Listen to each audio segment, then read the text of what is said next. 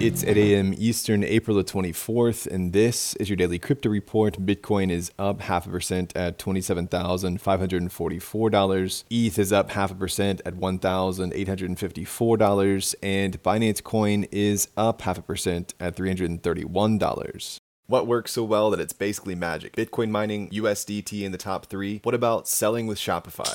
Shopify is the global commerce platform that helps you sell at every stage of your business. From launching your online shop to, did we just hit 1 million orders? Shopify is there to help you grow. From their all-in-one e-commerce platform to their in-person point-of-sale system. Wherever and whatever you're selling, turn browsers into buyers with the internet's best converting checkout, up to 36% better compared to other leading commerce platforms. Sell more with less effort thanks to their new AI solution, Shopify Magic. My favorite thing about Shopify is no matter how much you want to grow, they have the solutions you need to take control and level up your business. Shopify powers 10% of all e-commerce in the US and millions of other entrepreneurs across 175 countries. Plus, Shopify's award-winning help is there to support you every step of the way. Businesses that grow with Shopify. Sign up for a $1 per month trial period at shopify.com/DCR, all lowercase. Go to shopify.com/DCR to grow your business, no matter what stage you're at. Shopify.com/DCR.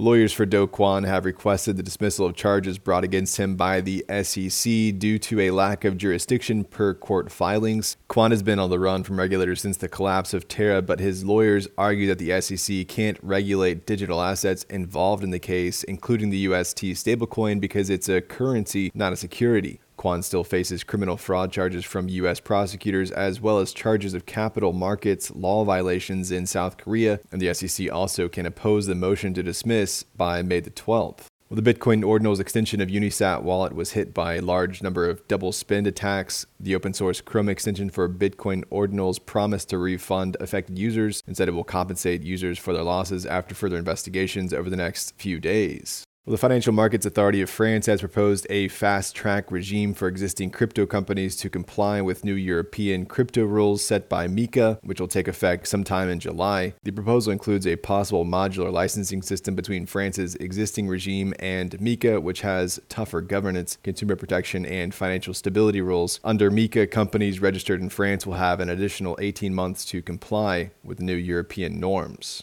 Crypto exchange KuCoin's Twitter account was compromised for about 45 minutes, resulting in asset losses of around 22,000 USDT across multiple users. The exchange has promised to fully reimburse all verified asset losses caused by the breach. KuCoin identified 22 transactions that interacted with the fraudulent tweets and is currently examining and blocking suspicious addresses to prevent more users from being harmed. And finally, the Reserve Bank of Zimbabwe is working to introduce a gold-backed digital currency as legal tender to help stabilize the local currency.